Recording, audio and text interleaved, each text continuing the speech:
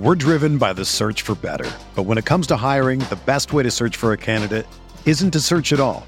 Don't search, match with Indeed.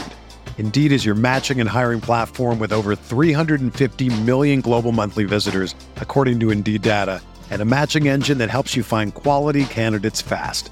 Ditch the busy work. Use Indeed for scheduling, screening, and messaging so you can connect with candidates faster. Leveraging over 140 million qualifications and preferences every day, Indeed's matching engine is constantly learning from your preferences, so the more you use Indeed, the better it gets. Join more than 3.5 million businesses worldwide that use Indeed to hire great talent fast. And listeners of this show will get a $75 sponsored job credit to get your jobs more visibility at Indeed.com/Blue Wire.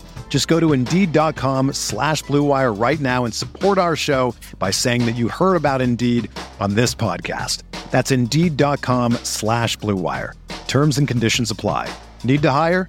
You need Indeed.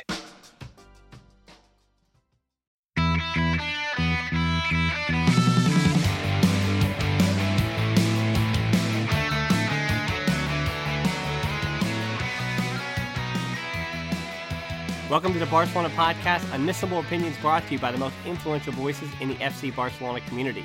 Thanks again for tuning into the show. This is episode 81. You can tap in your app and check the show notes to subscribe to the show. You can also find us on social media, on Twitter at the Barcelona Pod, at HiltonD13, or more importantly, we've got a closed Facebook group, the Barcelona Podcast, so type it in there and join the community that is ever growing every day. You can join myself, Dan Hilton, and Frances Tomas, as we've got a jam-packed show. Don't want to waste your time anymore. Frances, what are we talking about today? In today's show, we're going to be joined by Rik Sharma, fantastic journalist from Sport ES and obviously sportenglish.com, and he's going to be telling us all about the latest about this fantastic week in which Barca obviously won La Copa and are incredibly close, only 3 points away from winning La Liga. Also, it's the second edition of our Penya Roundtable. We've got representatives from Dallas, San Francisco, and Austin joining us today, and it's going to be fantastic. The conversation is really opinionated, and our Penya representatives start disagreeing with each other, which is fantastic. So yeah, it's all for you to enjoy. The Barcelona Podcast 81 starts right here. Let's get this show started. We're really delighted to be welcomed by another one of our famed guests, particularly on Twitter. We're delighted to be welcomed by none other than Rik Sharma, a journalist for Sport, Mirror Football, and many more, but I'll let him do that talking. Rik, welcome to the Barcelona Podcast. Thank you for having me. Well, we'd like to start with talking a little bit about your background, and not just necessarily with Barcelona, but as a journalist too. Did you always see yourself covering FC Barcelona or being in the Barcelona-Madrid region, and where did this passion begin? No, definitely not. I started off in England, in London. I actually started in my back garden in Southampton, I think, when I was about 8 years old. I used to play football with my brother in the back garden, and then at the end I would go inside the house and write a match report over what happened. So it's something I always wanted to do.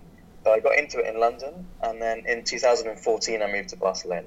And it was only really when Gareth Bale moved to Madrid that I started to think, maybe I could work abroad rather than just cover the Premier League. And that makes a lot of sense. If Gareth Bale can do it, then so can we. Yeah, exactly. It was just like, there's people over there working in Spain, and Gareth Bale's over there. There's plenty of interest. I mean, interest in Barcelona and Madrid was already quite big, but it's just grown so much over the last few years as well.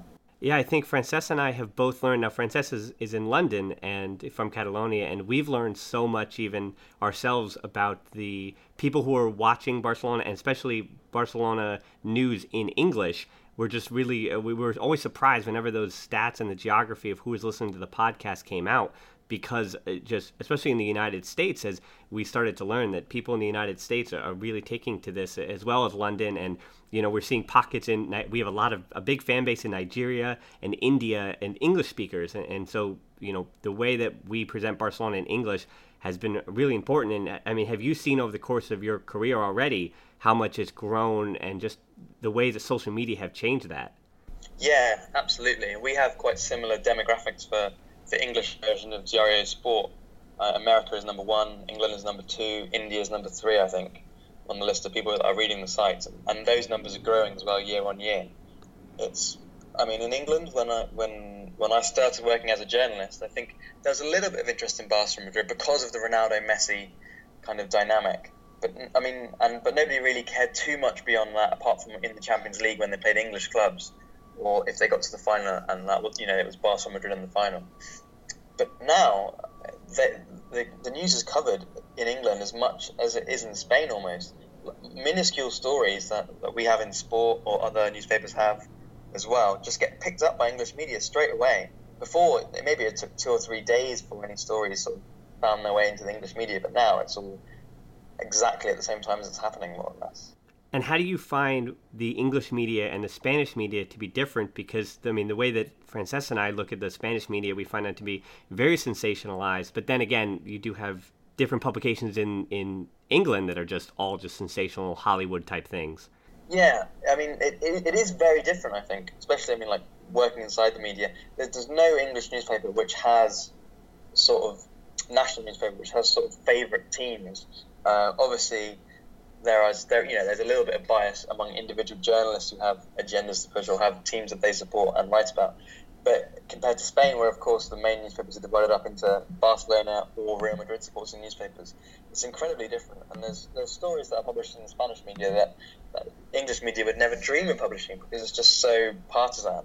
Yeah, certainly. But to ask you first, we're going to transition now into basically just talking about FC Barcelona. Of course, that's why we're having you on the show, on the Barcelona podcast. And it seems like across all publications, whether it was in England or in Spain, and regardless of who they were connected to, the big news of the week in this coming week is about Andres Iniesta. None other than Andres Iniesta helped the team win the Copa del Rey.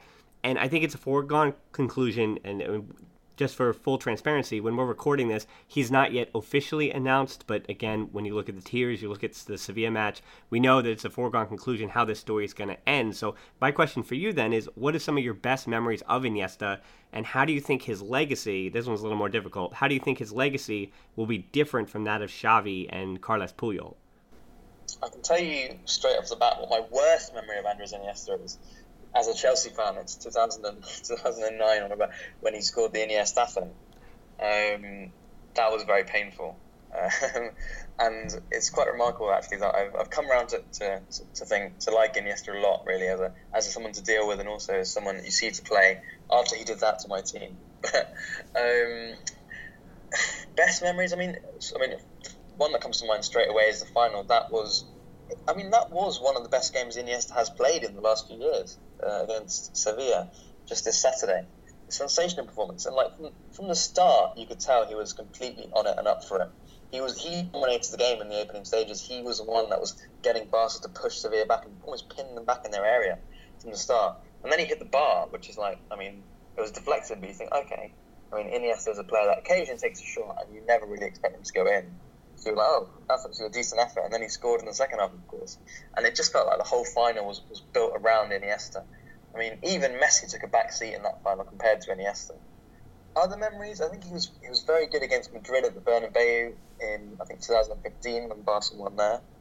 And just generally, it's not always the games where he has like a key decisive role that you kind of remember. It's just his class and his quality when he's on the ball, and the way when he gets the ball. Similar to Messi, actually, but when he gets the ball, people just expect something to happen. And it's just someone, any touch Iniesta takes is worth watching.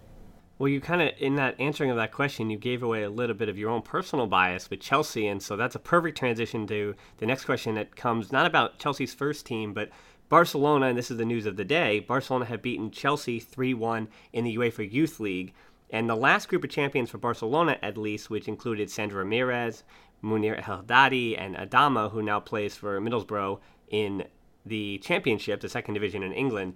And they never really, any of the three made their mark on the first team, though Sandro and Munir did have supporting roles back in the 2015 season.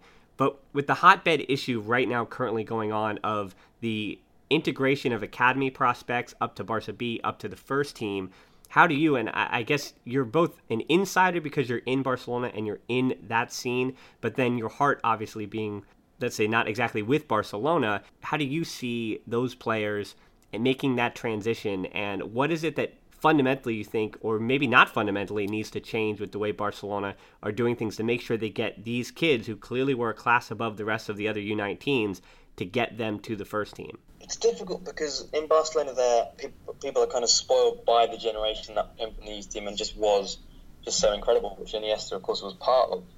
I don't think there's a magic formula. I think a lot of people say Barcelona haven't been treating La Masia with as much respect as it should be treated with, and that they've been, signing a lot of players from outside just to try and keep the team in the division. But sometimes you just think that generation that made it just had a special talent, and there is no just magic formula to get these players into the first team. I mean, Munir Al-Haddadi had a lot of chances, and he's doing all right this season. I think he's got across all competitions 13 goals, which isn't bad for a top flight team. And I mean, if you can churn up players who are of that quality, that's good going for your youth system.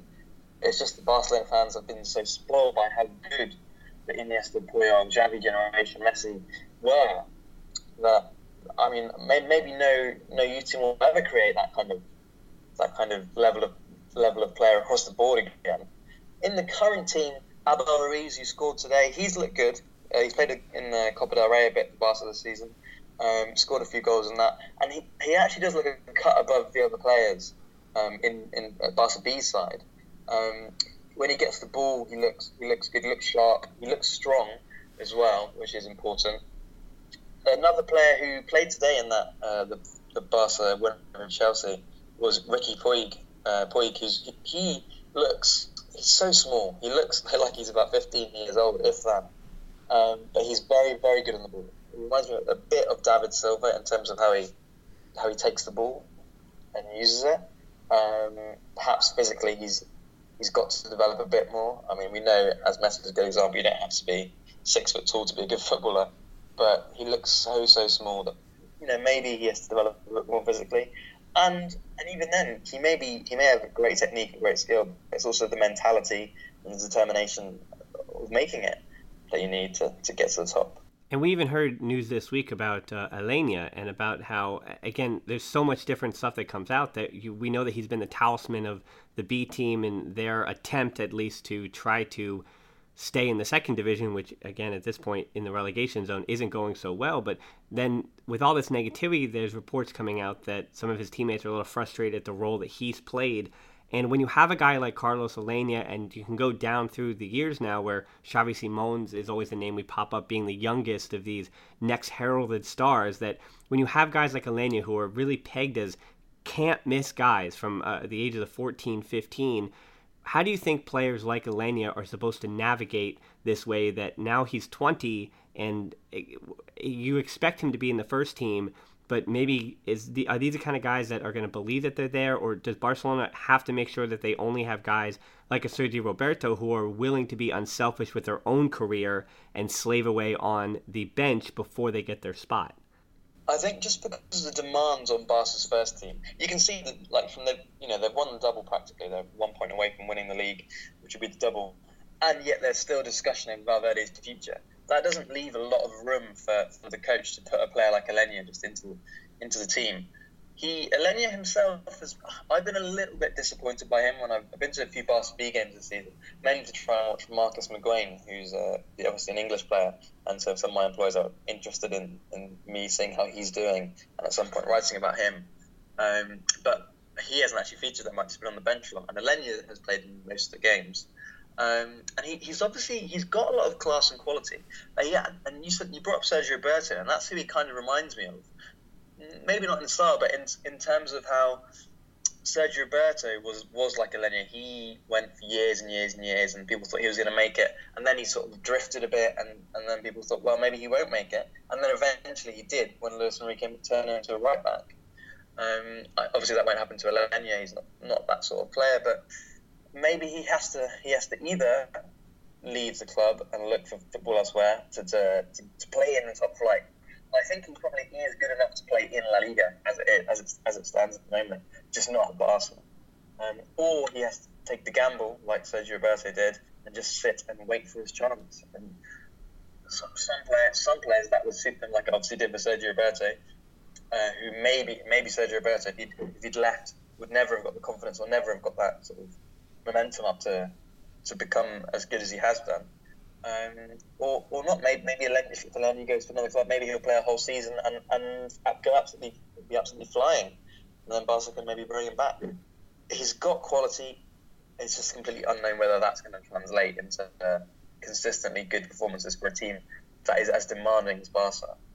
It's really interesting, your response to that, because I think from afar, because you said you've seen Alenya play, and it's not that you don't have faith in him in the future, but you're much more realistic on where he is in his progression now, and he can't just walk into the Barcelona first team next year and expect to get a great amount of playing time. And you say that there are some missing years in between there, where I think you'd probably agree with this, that Barcelona fans, not that they're spoiled, not that Culés are spoiled with what they have, but in a sense they are, that they expect that Sergio Busquets, when he started playing for Pep Guardiola, was almost pretty much first team ready and just slotted right in there like a glove. And the way it works in modern football, players just can't do that. There's things they have to learn in first team football before they get through that. So I guess then the follow up to that question would be, when you have these players that are so highly touted, how do you, even as a journalist, try to make sure that people who aren't getting to see Alenya week in and week out, how do you temper their expectations? It's a good question, especially as increasingly, instead of trying to temper the expectations, what a lot of places want you to do is throw fuel on the expectations and get people to, this guy's going to be the next Iniesta, the next Xavi or whatever, and get them to click on the article and have a look. Whereas as a journalist, you do want to write something that you can look back at and think that's the truth, that's genuinely my opinion, and maybe you'll be right, maybe you'll be wrong, but you want to put something out there that you believe is true. I think that Alenya, it's understandable that Barca fans are excited about him because he is a skillful player. He is of the sort of similar mould to Xavi and Iniesta in that kind of way. But it's almost because of a lack of other sort of really top quality players around them that people are so excited about him in particular, which is, that's the problem for him as well, I think. Yeah, that makes a lot of sense to me. And now I think we'll go from, I really enjoyed the things that you had to say about the youth team and the academy, and we'll, I guess, finish up talking again about the first team, kind of bringing it full circle, because, again, with the Barcelona podcast, somehow we meant 14, 15 minutes of an interview and have yet to talk about Lionel Messi. So the focus against Sevilla may have been Iniesta's game, and yes, Messi did play well, and it seemed like the whole team was clicking in a dominating effort. So how do you think, it's now been a few weeks after we'll call it the Roma debacle, how do you think the views in Spain and the feelings that you're getting around you from just the general populace about just capturing the double? Do you think we're at a point where people are kind of trying to put Roma behind them and are finally happy with winning and basically at this point still an unbeaten way in La Liga and then capturing the Copa del Rey? Yeah, I think so. Actually, before the Copa del Rey final, I think I wrote an article to Sport saying that even if Barca win the Copa, there'll still be a lot of discontent around the Roma game. And maybe it's not until we see what happens in the Champions League final. If Real Madrid win the Champions League, then maybe that feeling will still be there. There'll be a feeling of a disappointment in really what is a sensational achievement. Barcelona didn't win the league last season. They've got it back. They've got it back off Real Madrid, and they've played very well throughout the whole season. The double is something that should be celebrated. And the way they won against Sevilla, I think that was really important. If they'd won maybe by one goal in a tight game, I think then we'd still be hearing a lot about Roma. But because of just the emphatic way they won, that it was almost kind of saying this is who we are. That Roma game was an aberration, and an inexplicable aberration, really. But this is who we are. This is the team we can be. And I think that Sevilla performance was probably the best of the season in any competition for Barca that I can remember anyway. Certainly going forward, they were just sensational. And I think people are now content. Maybe that will change if Real Madrid win the Champions League because of the complex nature of that rivalry. But winning the double is a great achievement, and Valverde has definitely earned another shot next season at doing it all over again. Yeah, I have to agree with you about the basically minute to 1 to minute 90 dominance. And I actually had saved on the way I watch it here, I had saved the Celta de Vigo match where they dominated for the first 20 minutes or so. It was the most dominant 20 minutes I saw, but I think I would agree with you that this was 90 minutes full action for Barcelona, the best that we've seen of them. And speaking of seeing work in the future. I guess it's a silly transition, but it was, Rik, a pleasure to have you on the show. And so, of course, the question we ask all our guests at the end is, where can we follow your work moving forward? On Twitter, which is Rik without a C, so Rik Sharma, SHARMA _ because somebody else has already taken Rik Sharma without the underscore. And I normally post work I do on there. I work for Reuters and DPA, which are a couple of news agencies, as well as the Mirror, like you mentioned, and the English version of Diario Sport, and occasionally in the Spanish version when I write articles in Spanish, which they have to heavily correct, because that's difficult to tell. And then just wherever else people want to hire me to write. So maybe during the World Cup, I'll be writing for a few different places. We look forward to hearing your work. And, of course, for our listeners, just check in your show notes where you can see what Rik is working on now, and you can follow him along. And, again, a pleasure, Rik, for having you on the show. Thanks so much.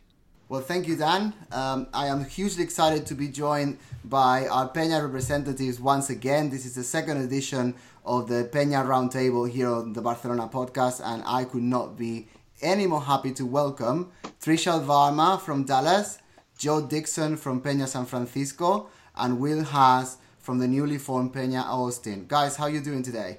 Doing very well. Pretty well. A little tired from celebrating, but good.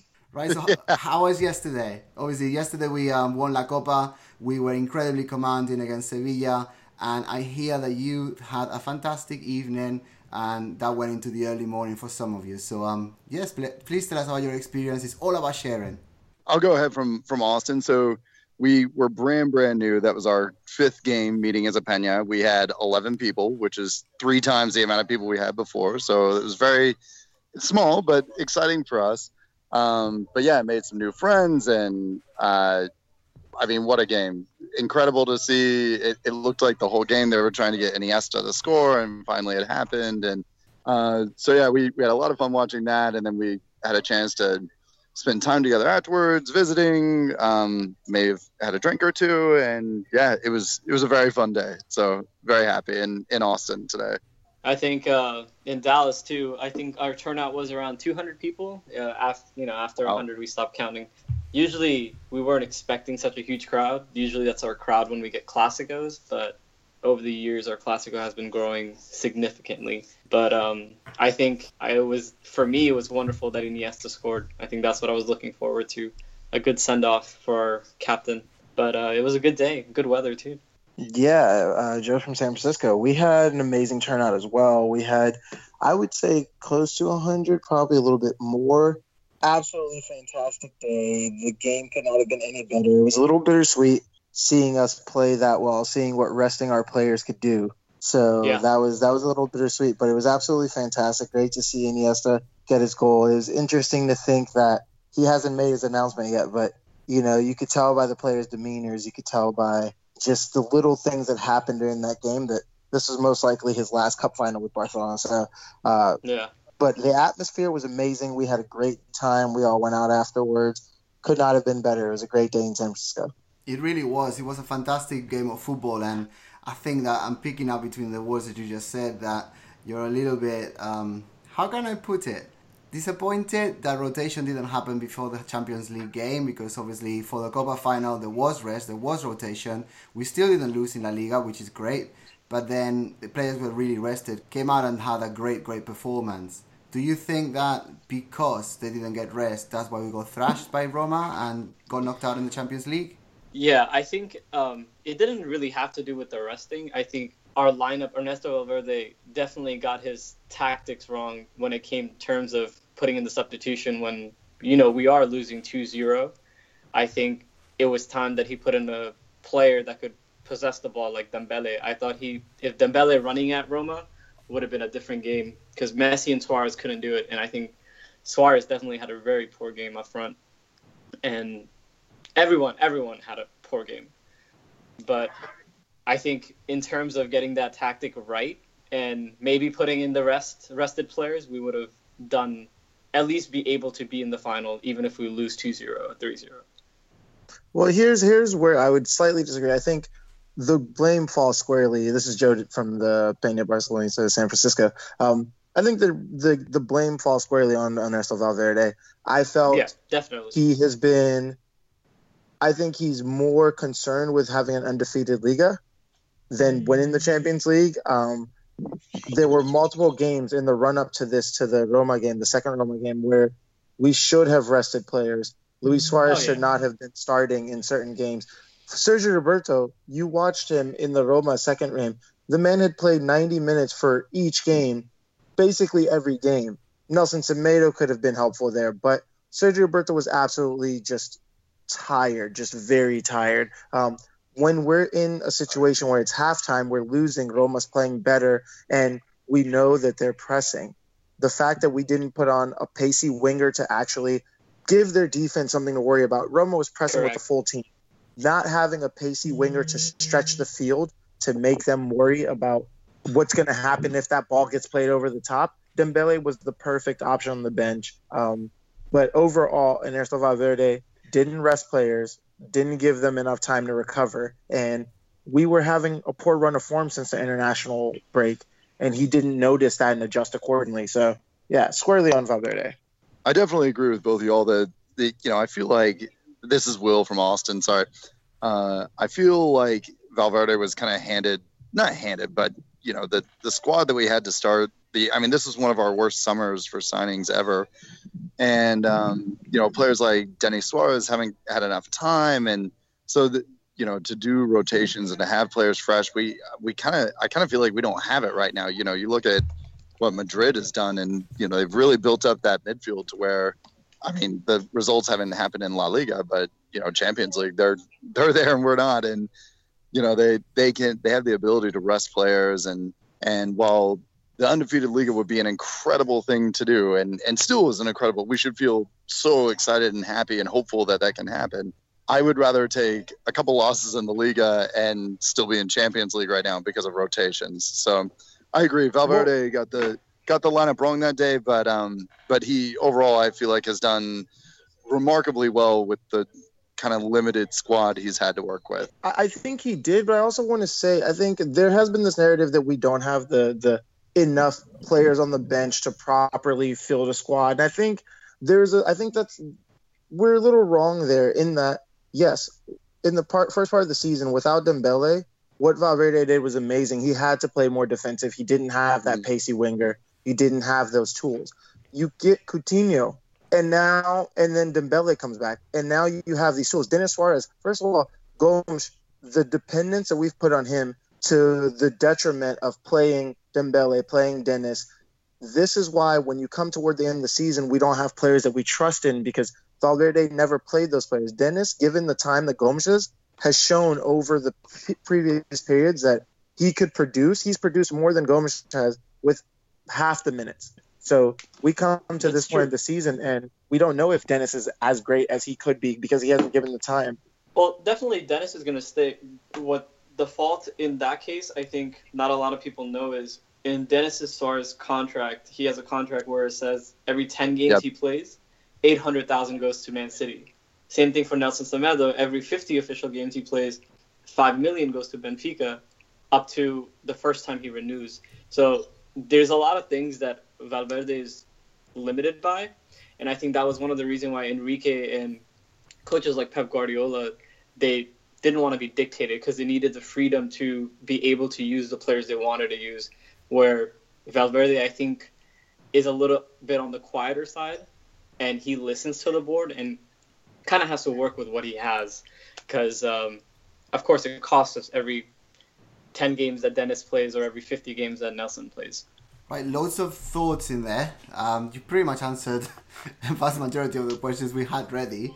You haven't answered this one, though. Charlie Barca says, obviously, there was Mundo Deportivo reports on the day of the final, Copa del Rey final this is, that Valverde's job was at risk. Obviously, that was not the best way to prepare the final, and it is quite suspicious how the Catalan media can report on something that important when actually it could have made the squad far less stable in terms of focus that day.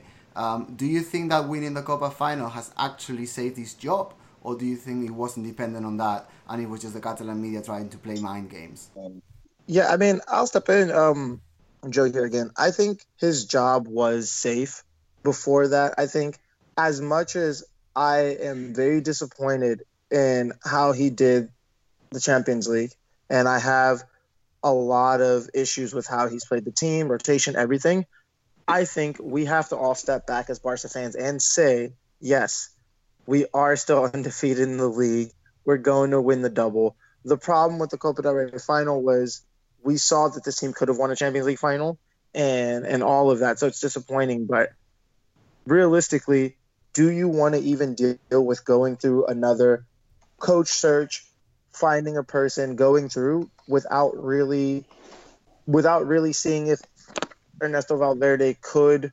I mean, bottom line of what I'm saying is I think the board is smart enough to be aware that regardless of his shortcomings, he has done very well this season, and you would at least give him another season instead of trying to find a new coach. It would be too much. The coaching market right now is so absurd. It'd be hard to find another person. Okay, I think we mostly agree with that. So let's move on to the next question then. We've got a question from Athar saying, Iniesta cannot be replaced, but we do need someone to fill in his role. So who would you pick and why? Then I've got a question by Tom that says, if the club decides to sign a top midfielder to make up for the loss of Iniesta, who do you think it should be? So what do you guys think? This is Trishal from Dallas. I think in terms of signing, I know I've heard from many places that Arthur is going to be coming in early in summer, and instead of having him come 2019 in January. So I think in terms of signing a top midfielder, I don't think we will sign one. I think the bigger option for me in terms of changing the squad would be to get another striker into the team. Someone, like Paco does what he can, but there's no one really like Suarez. Suarez pretty much plays every single game. And we need a player that can replace him instead of the midfield. I know a lot of people are going to be leaving the team from what I've heard, but I don't think we need to get a top midfielder in the team yet. Yeah, this is Will from Austin. I totally agree with that. Again, you made a great point about Denis Suarez's contract and the payments to City, but at some point you have to view him as a signing, and maybe those payments, instead of signing someone for a huge fee, are effectively your signing. I feel like he would be a good replacement. I feel like we already have a great potential replacement in Coutinho too, so maybe a signing to replace Iniesta isn't necessary, but more, as you mentioned, somebody up front that can fill some of the games that Louis can't play all these games. You're right, and there's been lots of talk about Antoine Griezmann and everything, which I think he would be great. I mean, if we had to sign a top midfielder, I would love Christian Eriksen, but I agree. I don't know that that's necessary. Arthur's it sounds like going to be a really solid signing, and maybe finding a way to integrate Alenya to get him some more minutes. He's not going to play in Clásicos or Champions League, but against Leganés or Levante or I guess not Malaga now. Sorry, guys. No, definitely not. And we're not very sad about that one either, are we? No, we are not. Not at all. Not at all. For me, Joe, San Francisco, I think when it comes to signings next year, my biggest concern is we re-sign Titi. I think that's what you need to do first and foremost. That's going to be the signing that cements Barcelona for the next couple of years. That's a future signing. That's what we need to take care of. In regards to midfields, I have been a strong supporter of Denis Suarez. You see how he plays. You see his touch. You see his potential. I mean, there was a goal that he and Sergio Roberto connected for back in the season. It was a Copa del Rey game. Can't remember the exact game, but he passes the ball to Roberto. Roberto puts it over the top. He brings it down with the left, finishes it with the right. I mean, his finishing, his vision, his ability to run at players. I think you give that kid more time, and he could be the next Iniesta in the long term. I agree. You supplement. Totally agree. Yeah, you have Arthur coming in. That's going to supplement, but we have right. Linking to what you're saying, and make a really good point in there. We've got a question from Terry, and Terry asks, can the board be trusted to recruit sensibly and give Valverde what he needs? This is Trishal from Dallas again. I do not like this board. And that's, I think, maybe personal, but when Sandro became president and then his vice president became president, Bartomeu, I didn't like the way, like we all agreed, the way they go about managing players and managing team. I think they're very drawn to having the commercial aspect secured for Barcelona compared to having the footballing aspect. Where I felt when we had Laporta, we had we had a non-profit company in the front of our jersey. We didn't care about money. We valued our players. That was the years that we won so much leading into, because he created the team. You have to look at it in terms of 3 years ago before a new president came in, because he built that team leading into our trouble and things like that. So I don't think I can trust this board, but it's what we have to deal with. Yeah, this is Will from Austin. Definitely kind of feels like we've, even just look at the B team. They're just buying players, and I think it's important that the B team stays in the second division for competition purposes. But the whole purpose of the B team or La Masia is not necessarily for results; it's for development. And again, I think development will happen the best in a stronger league, obviously. But yeah, they're buying players for that. We're just buying players for the first team. And I read something like a year ago or something like that Barca should really aim to buy a truly difference-making player, like one or two a year, and the rest of the players, the second string players, should all come from La Masia. Like, that's where they should come from. And I thought that was it was a really basic thing to say, but I wish we would go back to that. So, Will, do you know that we purchased 11 different players for our 11 new players to the B team? Yep. Yeah, we purchased a lot for the B team. Yeah, we're losing our identity as a club coming from the foundation of the club, which is La Masia. I mean, the cool thing is if you follow La Masia on Instagram and everything, you see some of the young players like Xavi Simons and all these other kids, and you're like, wow, Barca has this crazy future ahead. But the problem comes down to if our board / our coaches aren't willing to integrate those players in. I mean, I could tell you so many names of players that I used to love. I mean, I'll tell you straight up, when I found out we bought Neymar, I was upset because I loved Christian Theo. And I thought having him coming through with that Barca DNA, I thought Neymar was too flashy. I thought it was going to be a problem. But we're really getting to this point, and that's one of the reasons why I don't want to buy Griezmann. Okay, plenty of very opinionated opinions, which is what the podcast is about. So thank you very much, everyone. I've got the last question, which probably is the most important, is which Penya are you from? How can we find you, and how can we join you? So let's start with Will. All right, so this is Will Haas from Austin. I was actually on the board of the New York Penya the last 4 years, but just moved back to Austin in November, and we are 5 games into starting our Penya here. We are meeting at the Tavern, which is at 12th and Lamar. We're growing Penya, so we're kind of small right now, but it's been a good group, and we'd love to have anyone that's in the area, or if you're visiting, especially you guys in Dallas, come on down, enjoy a weekend in Austin, and we'll catch a game together. Sounds amazing. Joe.